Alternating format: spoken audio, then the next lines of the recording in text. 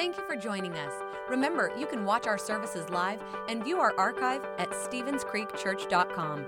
If our ministries have touched your life, we'd love to hear about it. Send us an email to mystory@StevensCreekChurch.com. Hey everyone, welcome back to the Daily Spark. I'm Brenton, and today's scripture comes from Psalms 9 and 10. Those who know your name trust in you. For you, O Lord, do not abandon those who search for you. When I was a young boy, I went to IHOP with my mom, and as we sat in the waiting area, I crossed the room to play on another bench, and just then a big college basketball team came in, and though my mom could see me, I couldn't see her, so I cried out for her, and because I knew her voice, I followed it until I saw her again. I'm so glad that I can always count on her to be there, but I can also count on God to always be there.